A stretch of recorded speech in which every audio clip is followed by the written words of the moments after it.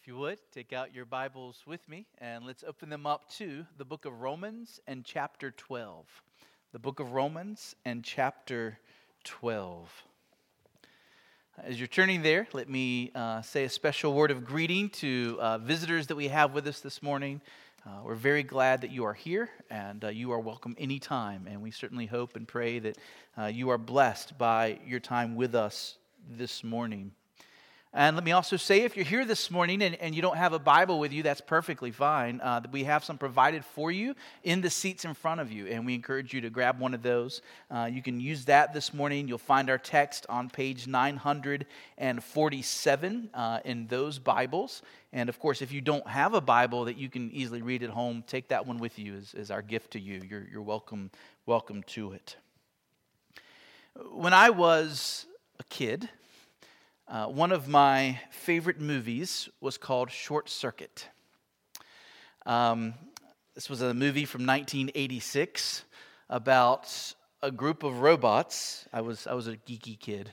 A group of robots that were made for military purposes. However, one of these robots, number 5, gets struck by lightning. And in the movies, all kinds of things happen when they get struck by lightning. This robot suddenly starts acting differently than all the others. He escapes his compound, and when he is finally found, this robot tries to convince the people around him that he is no longer just a robot. Something miraculous happened. When he was struck by lightning, he's now alive. Number 5 is now alive. In one scene, the main characters decide that the real proof of life is a sense of humor. Machines don't laugh unless they're programmed to do so.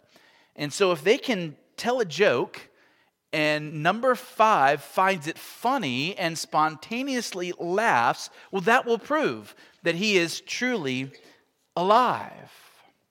And they do the test, and it takes a while, and he laughs, and he proves that he is. Well, the 1980s were a time when people were seriously beginning to ask this kind of question: what makes something truly alive? As computers have taken a more prominent role in our lives, there have been lots of stories written about artificial intelligence taking over the world, computers becoming sentient, machines becoming living beings. And people have asked, what are the distinguishing characteristics of true life? Lists have been made. A quick Google search revealed a list declaring these to be the 7 characteristics of life: responsiveness to the environment, growth and change, the ability to reproduce, the ability to metabolize and breathe, stability, being made of cells, and passing on traits to offspring. So that is Google's list of what qualifies something as a living being. I want to bring you a slightly different question this morning. What would you say are the distinguishing characteristics of Christian life? What are the distinguishing characteristics of Christian life? So if you were to put together a list of the essential marks of someone who has been born again by the Spirit of God, they've been raised from spiritual deadness to spiritual life, what marks would you put on that list? To put it another way, what characteristics can we point to that distinguish the Christian from other living beings in this world?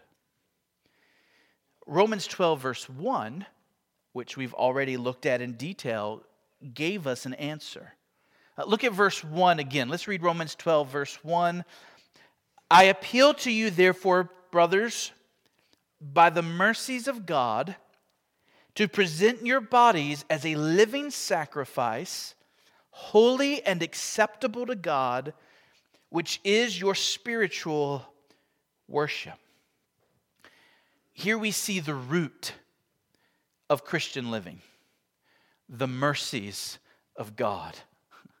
A Christian is a saved person, a redeemed person, a person made new and alive by God's grace.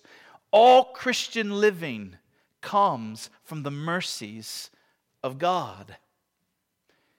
Here we see the aim of Christian living, spiritual worship. The true Christian lives to show the glory and the worth of God. Christians live for His name, His renown, His praise. God is at the center of the Christian's life. He is the aim of all their ambitions. God is everything to the Christian. What is the aim of his or her life? Spiritual worship. Here we see the nature of Christian living. Christians present their bodies as living sacrifices. That is, the Christian life is a life of daily giving ourselves to God, all that we are. From my head to my toes, my thoughts, my emotions, my will, as well as all that I own and possess, we strive to bring every aspect of our lives into devotion to Him. And in Romans 12:1, we see the attributes of Christian living. We are living sacrifices. That is, we've been made alive by the Spirit of God. And we are seeking to offer ourselves to God as sacrifices that are holy and acceptable. We want to be different from the rest of the world. We want to be set apart for God's service. There were lots of lamps in Israel, but then there were the holy lamps that were set apart for God. There were many tables in Israel, but then there was the one holy table set apart for God in the temple. So also there are lots of people in this world. But we're to be holy, set apart for special service to God. We're to be different from others in this world, marked by our purity, our integrity, our moral cleanliness. We will not be perfect in this life, but Christians are to be marked by a striving for holiness, a striving to be full of love and honesty and sincerity. This is Christian living. Living in God's mercies, we seek to live holy lives unto God. And that's our worship. And that's what the Christian life is all about. And so now, as we come to verse 2, Paul gets a little more practical. How do we do that? That is, how do we live a holy life to God? In our homes, in our families, in our workplaces, our community groups, our neighborhoods. How practically can I live as a holy person? And Paul gives us a negative answer and a positive answer. That is, he tells us something we must not do, and then he tells us something that we must do. So look at it in verse 2. Verse 2. Do not be conformed to this world, but be transformed by the renewal of your mind, that by testing you may discern what is the will of God, what is good and acceptable and perfect. What must we not do? Be conformed to this world. What must we do? Be transformed by the renewal of our minds. This morning, we are going to focus on that first statement, the negative side. The assumption is that you want to live a life that honors God, a life of worship. The assumption is that you want to present your whole self to God as a living sacrifice, holy and acceptable to Him. And if you're a Christian, that's in your heart. And if I may be blunt for a moment, if that's not in your heart, you're not a Christian. There's no such thing as a lover of Jesus, of one who has found faith in Christ and been made alive spiritually, who doesn't care about holiness. There's no such thing. At your baptism, dear Christian, you made a public statement that your life was now going to be lived for God. This is where it must begin. Do not be conformed to this world. So we're going to unpack that command with 4 questions. Here we go. Number 1, what is this world?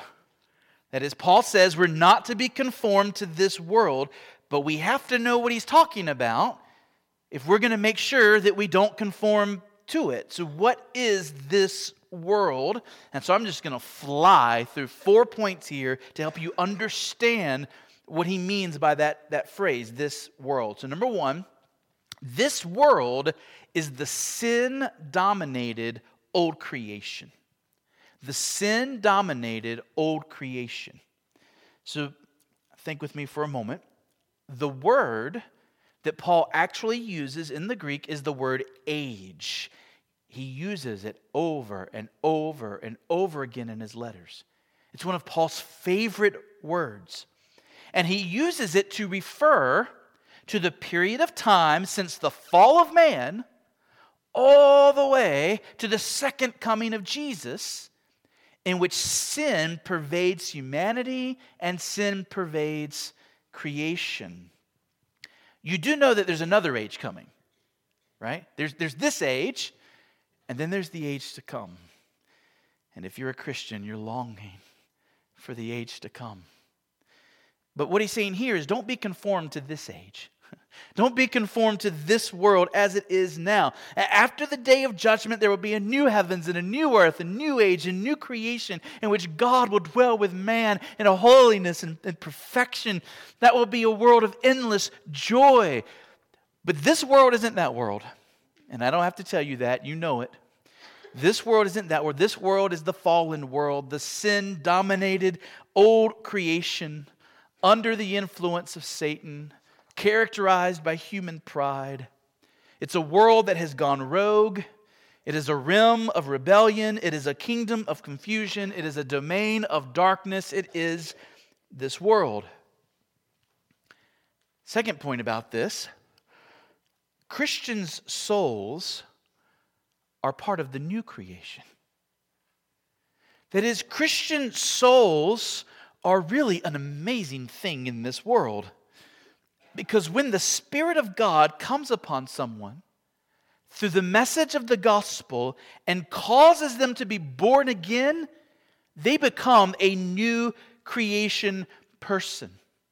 Their soul becomes a new creation soul. 2 Corinthians 5:17, therefore, if anyone is in Christ, he is a new creation. Behold, the old has passed away and the new has come.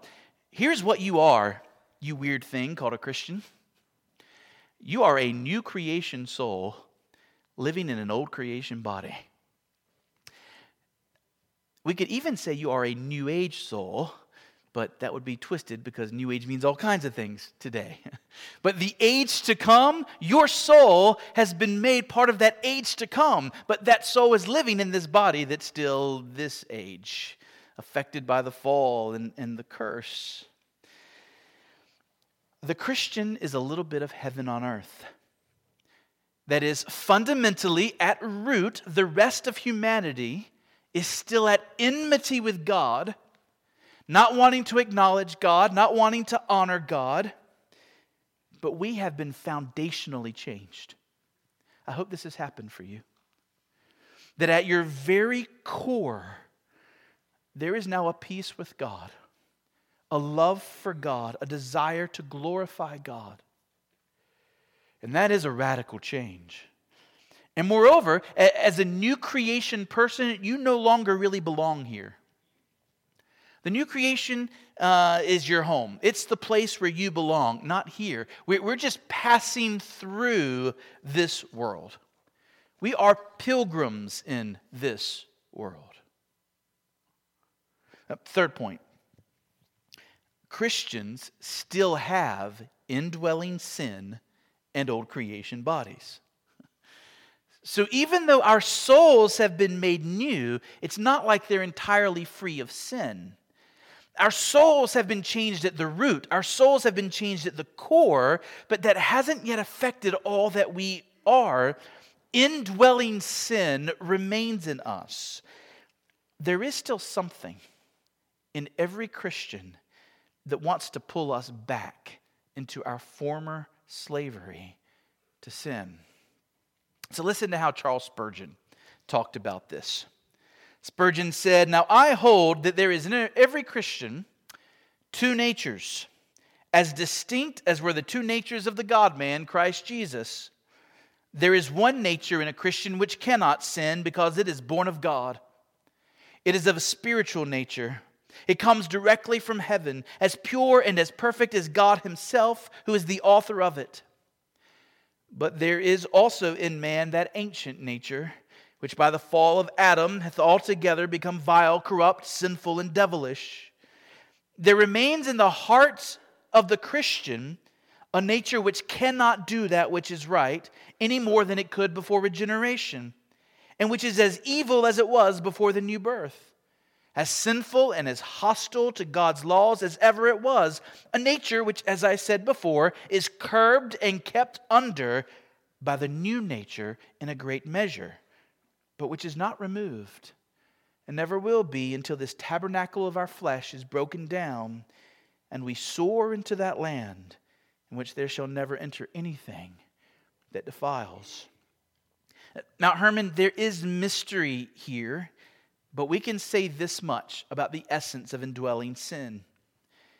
It is a powerful force within us, remaining from before our conversion, that compels us to do the opposite of the will of God. Here's what I'm trying to help you understand. There is still something of this world in you. When Paul talks about don't be conformed to this world, he doesn't just mean all that stuff that's out there. There is still something of this world in the Christian. You must recognize that there is still something that resonates with ungodly and twisted ideas, man-centered desires, self-serving designs inside of us. Do you own that?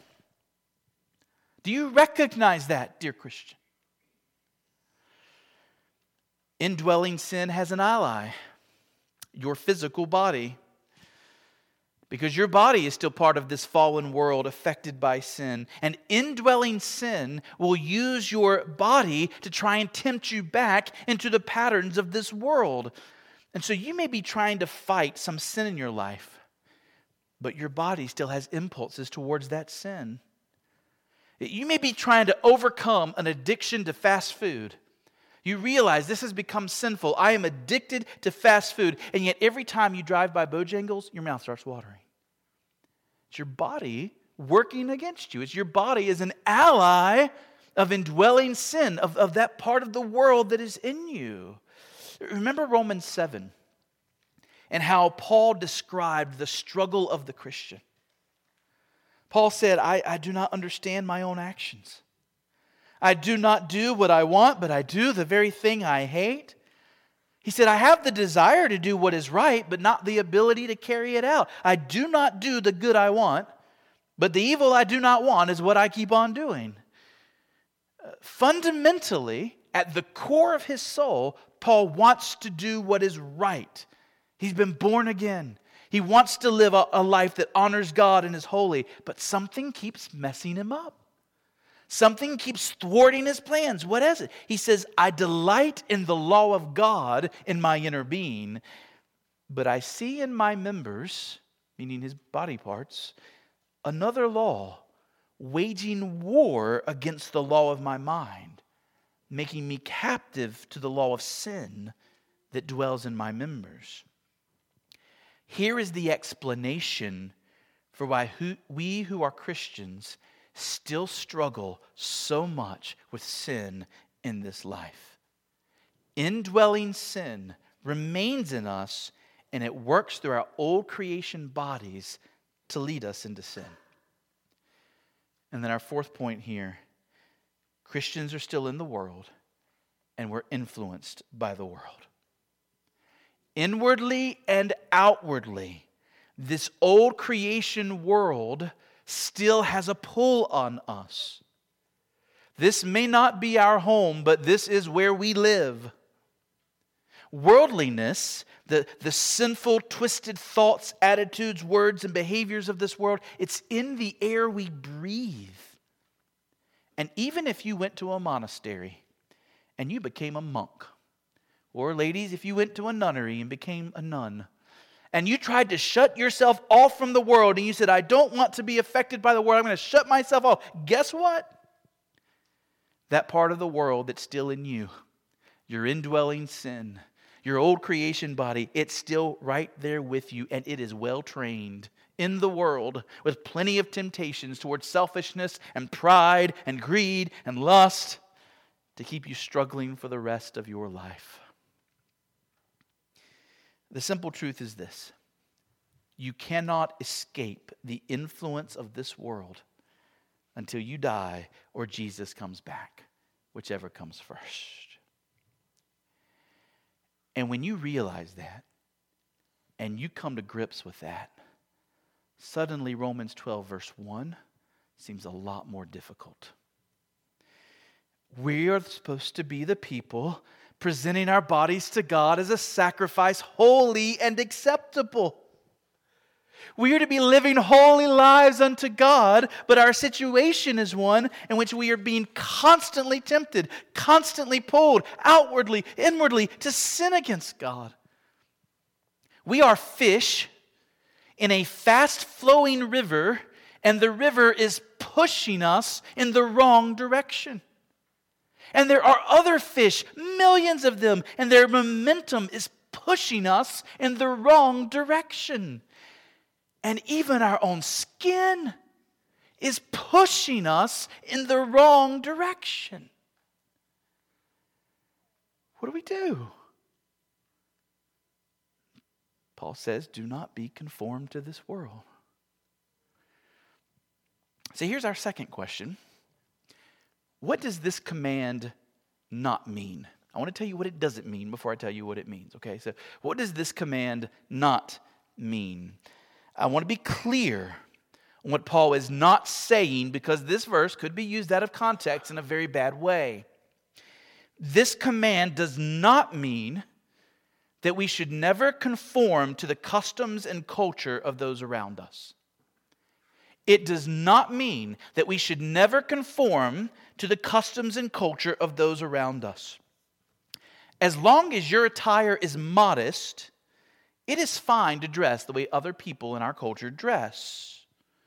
That is, you can still wear blue jeans while other people wear blue jeans. And you can still wear khaki pants while other people wear khaki pants. Christians don't have to go and create their own special, different form of Christian clothing. Okay? As long as you're not saying wicked things, as long as you're not speaking in a wicked way, it is perfectly fine to use the language and the lingo and the vocabulary of the culture in which God has placed you. We don't have to create our own language as Christians to avoid being like the world. You can eat what other people eat. You can play the same sports as other people. You can enjoy the same hobbies. In fact, if we are to be salt and light in this world and reach people for Jesus, there is an extent to which we must be like the world in some of these ways. The same Paul who says, do not be conformed to this world, says in 1 Corinthians 9, to the weak I become weak that I might win the weak. I have become all things to all people that by all means I might save some. And in 1 Corinthians 10, he says, give no offense to Jews or to the Greeks or to the church of God, just as I try to please everyone in everything I do, not seeking my own advantage, but that of many, that they may be saved. In other words, there is a kind of conformity that is absolutely appropriate. There is a kind of conformity that is necessary if you're going to relate to other people.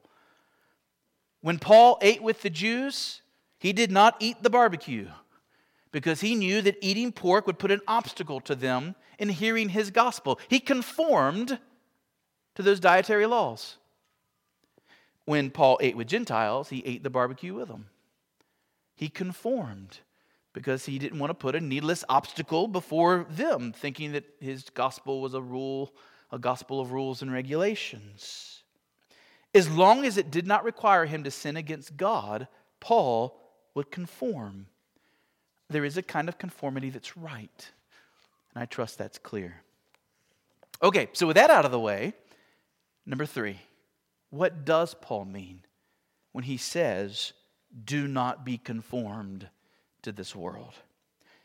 And put simply, Paul is calling us to resist the patterns of sinful living that mark this age.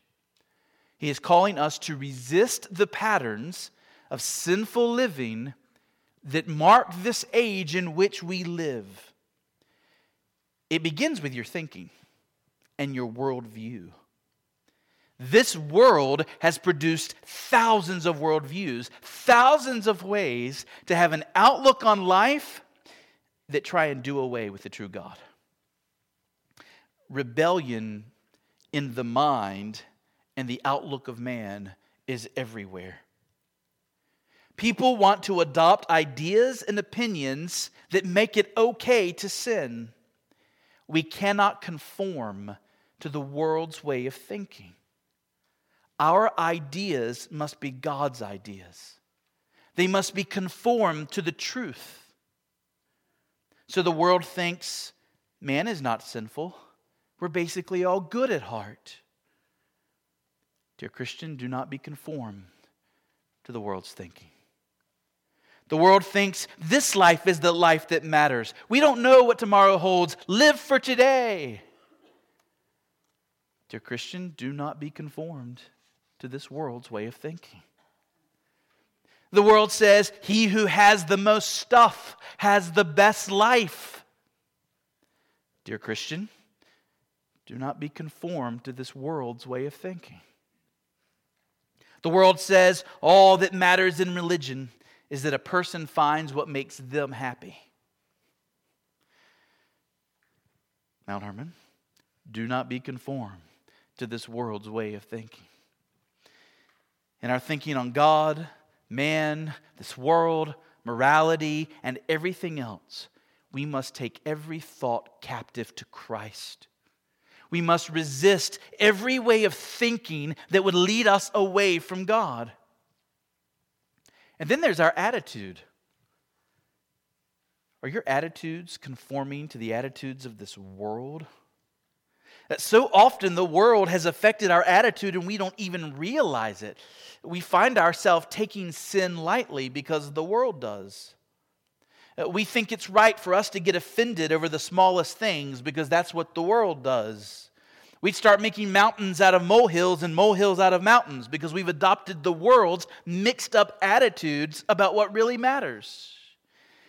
Things that grieve the heart of God begin not to grieve us hardly at all. Meanwhile, we get all worked up over things that are eternally irrelevant. God is calling us in this verse not to be conformed to the world's way of thinking and the world's attitudes, the world's priorities, the world's values. What about our speech?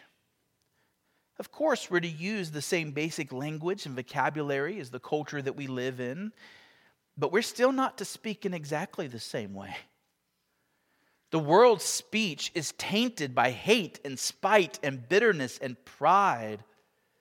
The world's speech seems to boast much in man while it belittles God.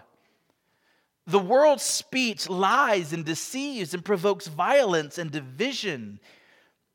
We are to use the same vocabulary, but we're to use those same words in a different way with a different purpose. There is not to be any hate or pride or dishonesty in the way a Christian speaks, but we are rather to give grace to all who hear. We are to speak a word in season. We're not to be conformed to this world in our behavior. That is, all of our deeds are to be done with different motives than the world, with a different aim and marked by godly characteristics. Moreover, there are many deeds in this world that we simply must put away, just as there are many deeds that this world rejects that we must do. The world has little regard for the Bible and spends tons of time in mindless entertainment. Are you being conformed to the world in that way? If you were to look back over the last week, the last month, the last year, and add up the number of hours spent thinking upon Scripture, studying Scripture, putting feasting on the Word of God, and then set that aside, hours of mindless entertainment, have you conformed to the world in that? Most people only pray when they're really in trouble, and the rest of the time they utterly ignore God. Mount Hermon, do not be conformed to this world. The world treats Sunday as play day, fishing day, catch up on housework day, anything but the Lord's day. Do not be conformed to this world. Frankly, most of the world around you is caught up in addictions of various kinds, serving the gods of lust or gluttony or greed or ambition, hearts enslaved to pornography or bad eating or constant shopping or being workaholics. All around us, people are in chains to gods that have won their hearts and then taken them captive. And Paul says, do not be conformed to this world. Let me ask you, by the evidence of your life, would your next door neighbor say that you are a Christian? Is it obvious by the way you live that you are a foreigner in these parts? Yes, your life looks the same as others in some ways. You still work a job, maybe have a family, you wear regular clothing, you do things that other people do. But are your values so different? Your priorities so different? Your hope in Christ making you so different? It's obvious to everyone. You march to the beat of a different drum. Is your life a life of worship towards God that's taking you right through this world and into the next? Final question, number 4. What are some helps for actually obeying this command? What are some helps for obeying this command to not be conformed? One we'll see next time. It's the positive side. Be transformed by the renewing of your mind. But related to that, let me give you 3 practical helps. Number 1, cultivate a godly independence from this world. Cultivate a godly independence from this world. To be as blunt as I can, you will never obey Romans 12:2 if you still need the world's approval and the world's affection. If your identity and your confidence and your security is caught up, and whether people around you approve you, affirm you, accept you, there is no way you will be able to follow Jesus in keeping this command. You were not made to serve 2 masters, and you cannot serve 2 masters. Paul was willing to conform to people's customs in order to better love them and point them to Jesus. But at the end of the day, Paul did not live for their approval. In fact, Paul makes a very strong statement in Galatians 1 verse 10. Listen to this. Paul says, if I were still trying to please men, I would not be a servant of Christ. Those 2 things cannot go together. Paul says, before I was saved, I was living for the approval of men. But he says, now I am no longer doing that, because you cannot both please men and serve Christ. To serve Jesus, you must do what He calls you to do, even when the people around you disapprove. And in this world, people will often disapprove of the very ways of thinking, speaking, and acting that your Savior has commanded. And so I ask you this question. Which do you feel most strongly in your heart? the need to follow Jesus wherever he leads, or the need to be affirmed or accepted by other people. Ed Welch taught me a principle that I think is both biblical and life-changing. What you need will control you. What you need will control you. If you need the approval of others, they will be your master. Proverbs 29:25 says, "The fear of man lays a snare, but whoever trusts in the Lord is safe." To live the Christian life, we must find all of our peace, security, and confidence in Christ. We are affirmed by God in Christ. We are approved by God in Christ. We are accepted by God in Christ. Through Jesus, we have all that we need so that when God is for us, who can be against us? And so in those gospel realities, we are able to cultivate a godly independence from this world. You can serve the people of this world. You can reach the lost of this world by not needing their approval so much. And if you need their approval, you will be paralyzed and won't do the very things this world so desperately needs you to do. So what is your identity? Can you say most fundamentally, I am a sinner saved by grace. I am loved, sustained, and upheld by the mighty God? Number 2, cultivate a godly self-control for Jesus' sake. A godly self-control. Let's just be honest. The fish that can't control his own body is going to go wherever the river takes it. So also, if you have not taken control of your body for Jesus' sake, then indwelling sin will use it to do great harm to your life and to your witness. When the rest of the world says it's fine to listen to this or to watch that or to be here or to do that, you must have enough self-control over your ears, your eyes, your hands, your feet to resist and to get yourself in a different situation. We need to keep beating this drum over and over. If we are going to honor God with our lives and obey Him, we have to bring our bodies into submission. We must learn the art of self-denial. We must learn what it is to say no to ourselves so that we can say yes to Christ. Jesus said, if your right eye causes you to sin, tear it out and throw it away. For it is better that you lose one of your members than that your whole body be thrown into hell. If you can't keep a part of your body from getting you into sin, Jesus says you'd be better off to cut it off than to let it send you to hell. Certainly it's hyperbole, but that is how important self-control is. Heaven and hell are at stake. In 1 Corinthians 9, the Apostle Paul makes a statement that shows that even he knew that if he didn't control his body, he could ultimately prove to be an unbeliever and fall away from Christ. Yes, even the Apostle Paul knew that this was possible for him. He said, do you not know that in a race, all the runners race, but only one receives the prize?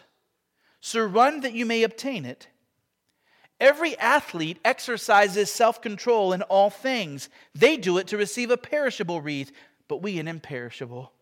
So I do not run aimlessly. I do not box as one beating into the air, but I discipline my body. I keep it under control, lest after preaching to others, I myself should be disqualified.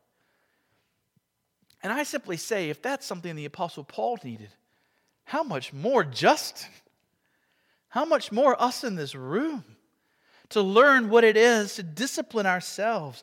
Romans 6, 12 through 13, let not sin therefore reign in your mortal bodies to make you obey its passions. Do not present your members to sin as instruments for unrighteousness, but present yourselves to God as those who have been brought from death to life, and your members to God as instruments for righteousness. The message there is that your body is like a wild bronco, and it will wreak havoc on you and on others if it remains out of control. But if you can bridle that horse, if you can saddle that horse, if you can teach it to obey, oh, how it can be used to do great things for God. You cannot present your body as a living sacrifice to God if you don't have control over it. It's hardest at first. Teaching the bronco to obey is hardest in the first days. And so you have to say no to your stomach and mean no. You have to say no to your eyes and you have to mean no. And you purposefully submit your body to the service of God. I know I've gone kind of long. Last one, we're almost done. Literally like 4 sentences left, okay? Cultivate a biblical understanding of sin's end. Cultivate a biblical understanding of sin's end. You want something that will help you fight against this river that's pushing you that way? See where the river's going. See where the final destination is that this world is headed to. The wages of sin is death. This world is on a headlong rush towards a cliff that leads to hell. When you remember the dreadful end that this world is heading to, it sobers us up. It reminds us why we need to get diligent. We need to get passionate about pursuing holiness. We do not want to go that way. We are to walk in a different direction, in the way of Christ. And so, friends, let us embrace the mercy of God through Jesus Christ. And in that mercy, let us not be conformed to this world. Amen? Amen. Let's pray.